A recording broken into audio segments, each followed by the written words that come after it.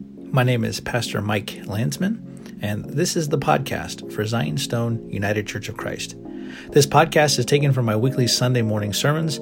I pray that as you listen to them, they will be a blessing to you and strengthen you in your walk with our Lord and Savior Jesus Christ. Here's what we have for today. Welcome, brothers and sisters, to the first Sunday of Lent. And today, as we begin our first Sunday in Lent, we will be finishing up the sermon series that we started. That was in January. I don't think it was, right? Well, yeah, I think we did start in January, maybe mid-January, called The Church Is Not. We began by looking at the church being a hospital for sinners, not a training camp for activism. And we dealt there with the idea is that the church is where broken humanity comes to be healed. Well, where dead humanity actually comes to be made alive. We looked at the idea that the church is for our conversion, not our actualization. We don't come to church in order to become our authentic self, because the idea of the authentic self is at odds, at least culturally speaking anyway, with what Scripture shows us about our dead hearts in need of the life-giving power of God. And we can only find our authentic self in Christ. We looked at the idea that the church is exclusive, not inclusive, in the sense that the way of salvation is exclusive, is only found in Jesus Christ, and that the sacramental life of the church necessarily excludes those who are not in Christ, as the holy things are for the holy. We followed that up with the church being inclusive, not exclusive. And we saw the issue between the Jews and their struggle, the believing Jews, and their struggle including the believing Gentiles as followers of Jesus. And we talked about how inclusion does not mean the creation of inoffensive, safe spaces where everything is affirmed and nothing is denied, or where God never tells us no. And then last week we dealt with the church is for our transfiguration, not our moral transformation, and how our destiny is to be resurrected, animated by the power of our Lord Jesus Christ, who showed a hint of his divine glory on the holy mountain. And it's funny, with all of those things that we talked about, the church is not. When we focus on all those things that the church plural, singular, I'm not good with that today. When we focus on all of those things, we find we actually do discover our authentic self in Christ. We find that we are becoming morally transformed by the gospel. We find that we are being made whole. We find that as we approach the table of the Lord and the font of baptism, that we are being transformed by Christ. All of those things that we try to do outside of Christ will fail. And it's only when we bring these things back into Christ that then they are all fulfilled. So today, we are going to conclude finally by talking about the church is the body of Christ. The church is the body of Christ, not a social club. And part of the reason, brothers and sisters, I've been preaching this series has been to take a deficient view of what the church is and to replace it with one that I think is more sufficient. And in this series, I've been aiming high, right? I've been aiming high in order to give us something to strive towards. And I've used specific examples in these sermons on purpose in order to challenge us, because sometimes we need it.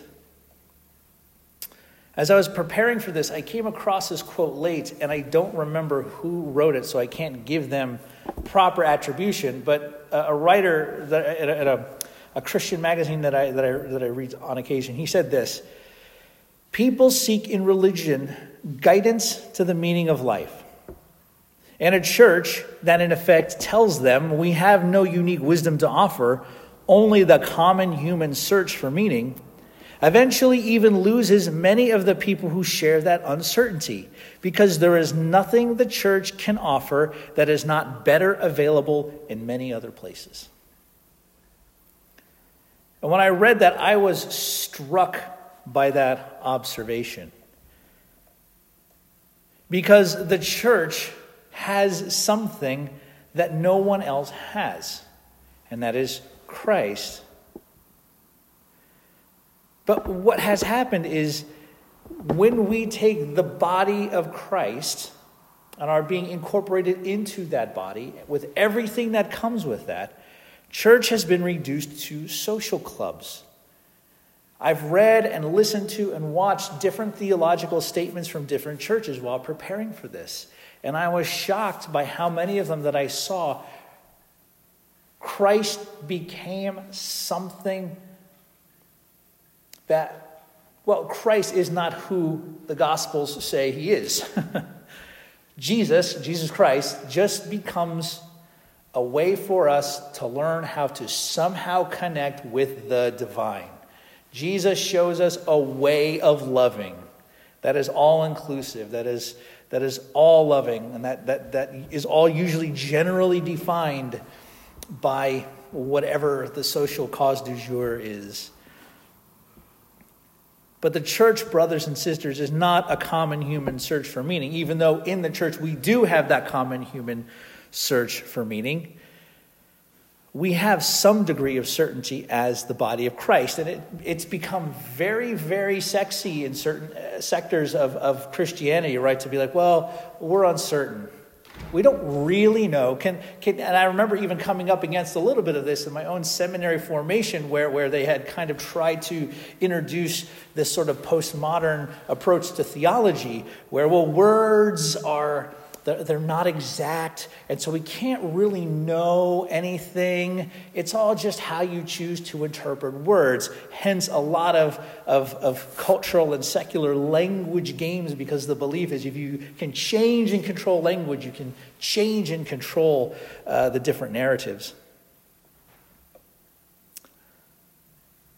But we can know, because as much as language is insufficient to tell us anything about God, language is also God's gift to us to tell us things that we can know about God. So we always hold our certainty with humility, because if we don't, we fall into a rabid sort of fundamentalism where doubts are squashed and no questions are able to be asked. And then on the other side, we fall into this quasi-semi-spiritual, ooey-gooey religious feelings that we're all just on the search for the divine, and we all experience it in different ways. And talking about Jesus is just a way to teach us how to connect our divine spark with the divine spark.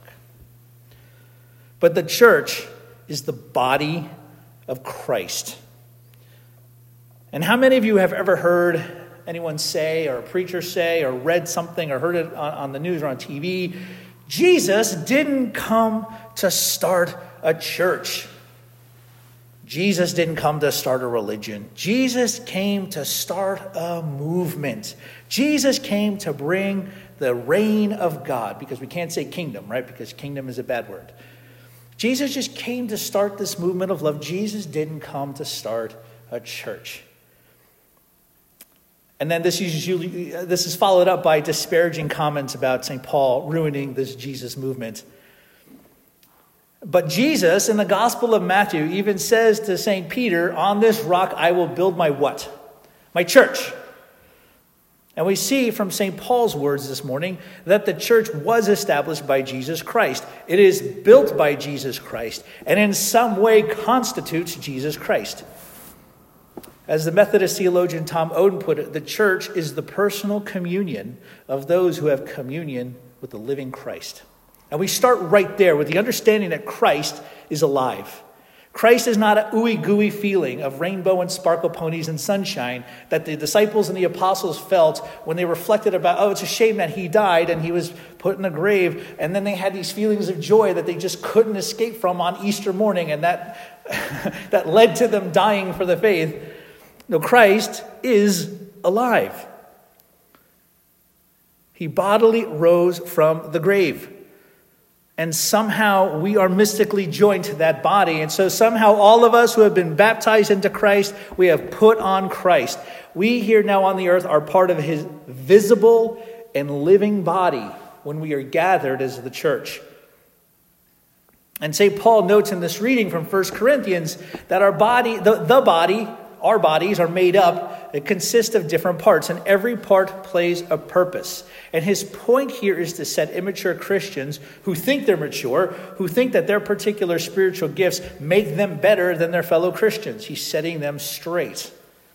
Corinthians is essentially the kitchen nightmares of the ancient world, right? Kitchen nightmares where Gordon comes in and he yells at all the bad chefs for not cleaning. That's what St. Paul is doing here to the Corinthians. Christ's body consists of many different members taken from all different walks of life. And he doesn't say bodies of Christ as if different groups weren't quite part of the whole. He gives the singular body. And he says something incredible. For in one Spirit we were all baptized into one body, Jews or Greeks, slave or free, and all were made to drink of one Spirit. Reflecting on this, the historian Tom Holland wrote in his excellent book called Dominion. He wrote this: a new order of time had come into existence, and all that previously served to separate people was now, as a consequence, dissolved. And to the ancient world inhabited by the Romans, this inclusion of all people across the spectrum from all the different class levels of society, this was something that overwrote their entire culture. And it caused the whole world and our own world to be shaken. Because what St. Paul dared to say is that the slave, the person on the lowest part of the totem pole, has just as much value and is just as much a child of God as maybe even their rich owner who might even be in the same congregation with them. That a slave and a Caesar, if they were in Christ, were on a level playing field in the eyes of God. And not only that, they would worship together and sit together and eat together. And this completely demolished the old order. There is one body of Christ. And what this did to the ancient world still has power today to do the same thing in our world. There is one body. And we do not as individuals make the body. Gathered together as the church, we are the body. As Jesus said, when 2 or 3 are gathered in my name, there I am in the midst of them. And as Jesus Christ is alive, his church is alive. And theologians over the ages have discussed, well, what are the features of the church? Or maybe what are the activities of churches? Or what is something about the church that shows that it shares in this life? And generally in Protestant theology, we've identified generally 3. And I think these aren't just for us. I think this is for our Roman Catholic and our Orthodox brothers and sisters as well, maybe expressing itself in different ways. The first is by preaching the word. St. Paul remarks in Romans, faith comes by hearing, and hearing the word of God. When St. Philip is walking down the street one day in the desert, he sees the Ethiopian eunuch, and the Ethiopian eunuch is reading the book of Isaiah. St. Philip comes to him and says, hey, buddy, this is my paraphrase. Do you understand what you're reading? And the Ethiopian's like, I've been trying. I can't make heads or tails of this guy, Isaiah. Is he talking about himself or is he talking about somebody else? And then St. Philip says, do I have some good news for you? Like a good salesman.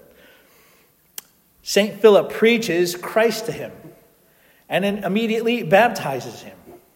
And what do you think happened after that? After St. Philip said, this is about Jesus, and explained to him what Isaiah was talking about.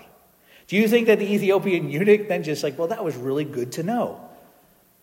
I'm a nice person now. I'm moral and loving and accepting and everything. And I'm just going to, wow, that's great. Thanks, Philip. No, he turns around and he takes the gospel back to Ethiopia. And we know this because some of the earliest Christian communities are in Ethiopia and their ancestors are still there. Coptic Christians. And please pray for them. They're under intense persecution right now. Administering the sacraments would be number 2. There's no church without the sacramental life. Those who have faith in Christ are baptized into Christ. And then they are to feed on Christ in Holy Communion. And this is only, like I said, for those baptized into Christ, according to the teaching of the apostles. Then the third identifier, we could say, is disciplined Christian living. And we see this in the apostolic writings of St. Peter and St. Paul and St. Jude and other writers of Scripture, that St. James. The Christian commitment carries with it the commitment to live holy, disciplined lives. We talked about how holiness means to be set apart for sacred use. We are made holy, we are washed, we are cleansed, we are set aside for sacred use, for God to use us, to work through us as Christ's body. Sin and death are aligned together, and all sin turns the human person more and more towards death. And the disciplined Christian life points us away from sin and towards life, the source of all life, as we are transformed into that life. So if the church is not just a social club or a place where we can come and hang out and hear some really good moral advice, then if it's the body of Christ, then that means what uniquely sets it apart as the body of Christ is going to be different from anything else. And using the Nicene Creed, the theologian I cited earlier, Tom Oden, he highlights 4 marks as confessed and laid out in the Nicene Creed. 1, holy, Catholic, and apostolic. Right? So in the Nicene Creed, we say we confess one holy, Catholic, and apostolic church. We confess one baptism for the forgiveness of sins. One baptism, okay, sorry to my revivalist and Baptist friends. One baptism for the forgiveness of sins. It's actually a quote from the Bible, not 40 baptisms. I've been baptized like 3 times, or twice. I can't remember. But anyway, one baptism.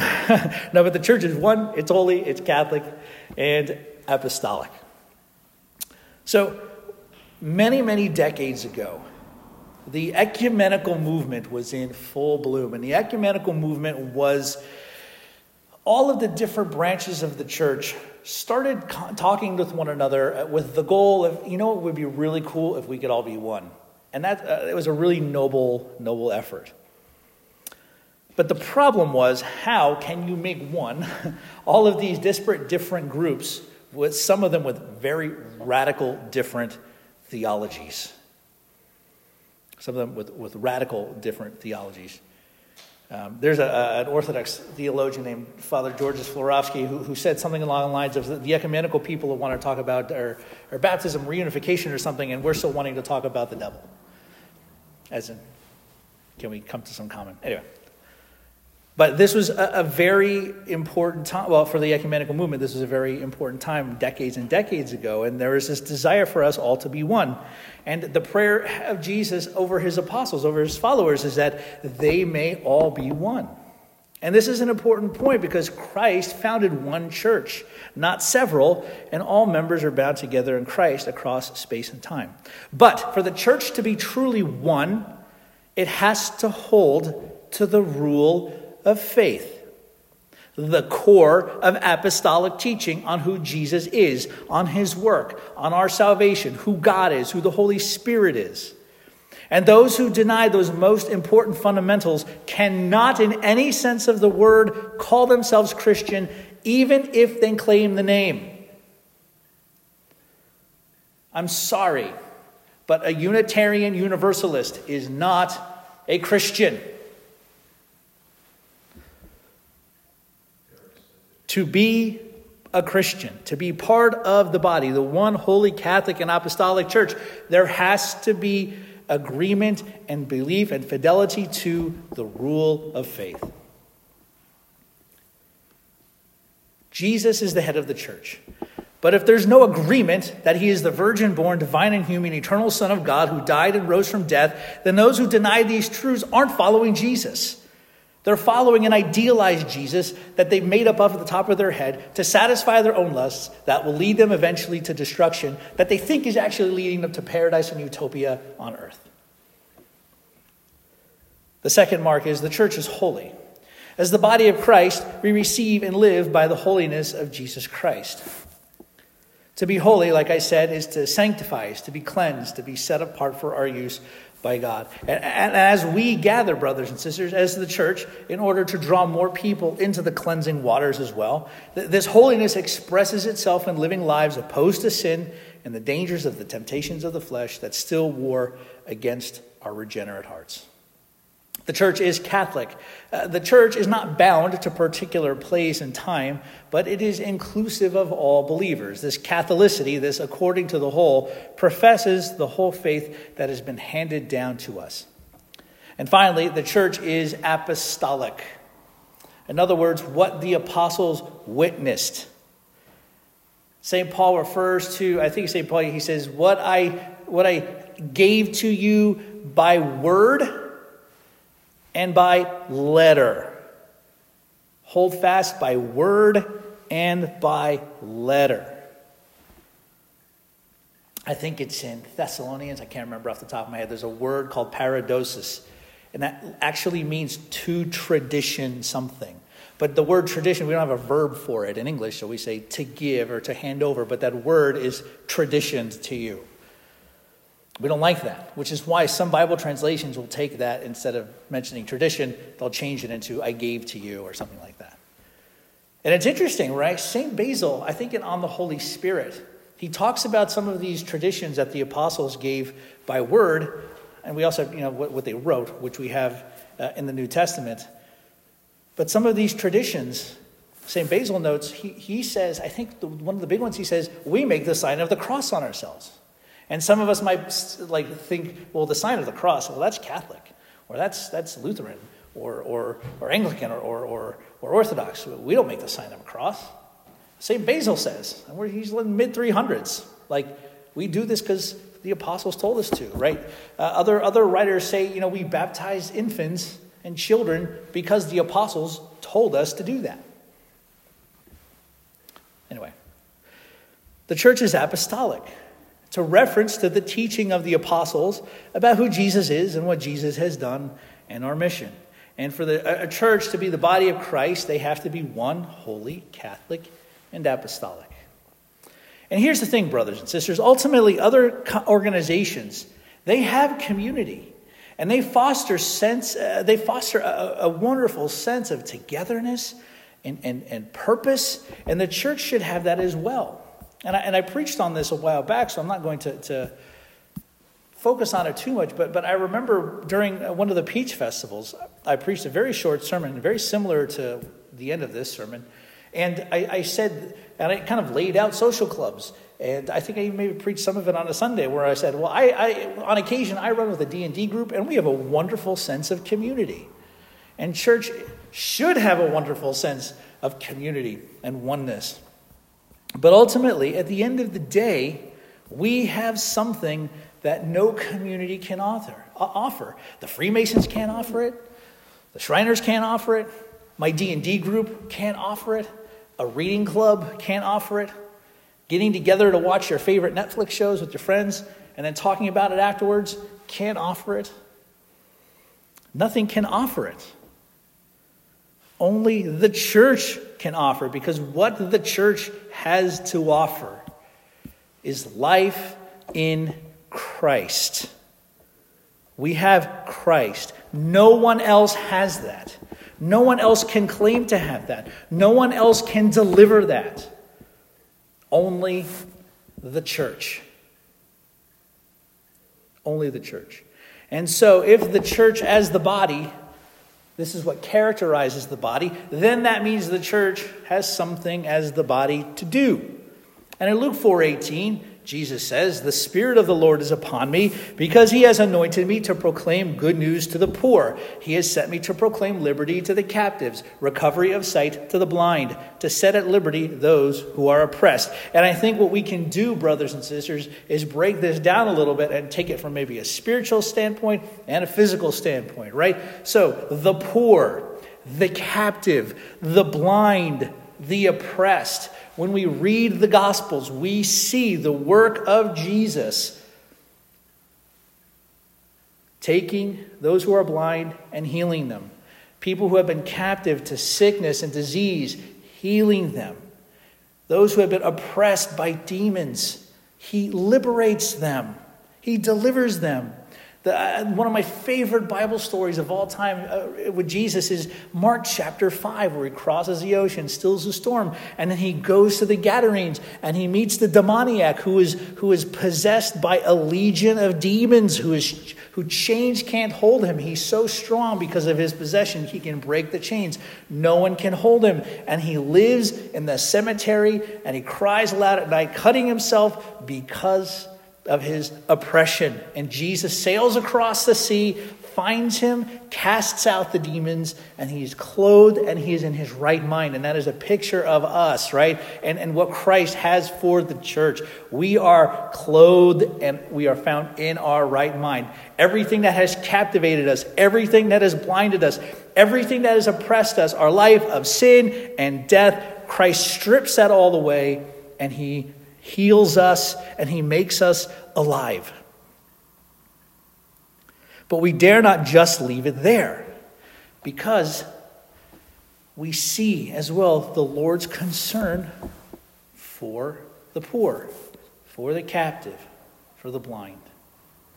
And that has fueled the mission of the church to lift up those who are poor, to give them things that they need, to give them food, to give them clothes, to find places for them to live, to help them find childcare if they have to work. Those who have been captive, he's come to set free. Those who have been oppressed, he has come to liberate. And we see how the church gets involved in working against oppression, and working for and marching for that those who are oppressed can be liberated, can be freed from that. But we have to be careful when we talk about that sort of liberation and oppression, because in our own society, in our culture, we keep fragmenting ourselves more and more to different group identities. And then every single group identity takes upon itself, either real or imagined, the belief that they are oppressed in some way. And so now the church work is seen to, we have to take each and every single one of these group identities and work for their liberation from that oppression, even if that oppression doesn't exist or something they've read back into it.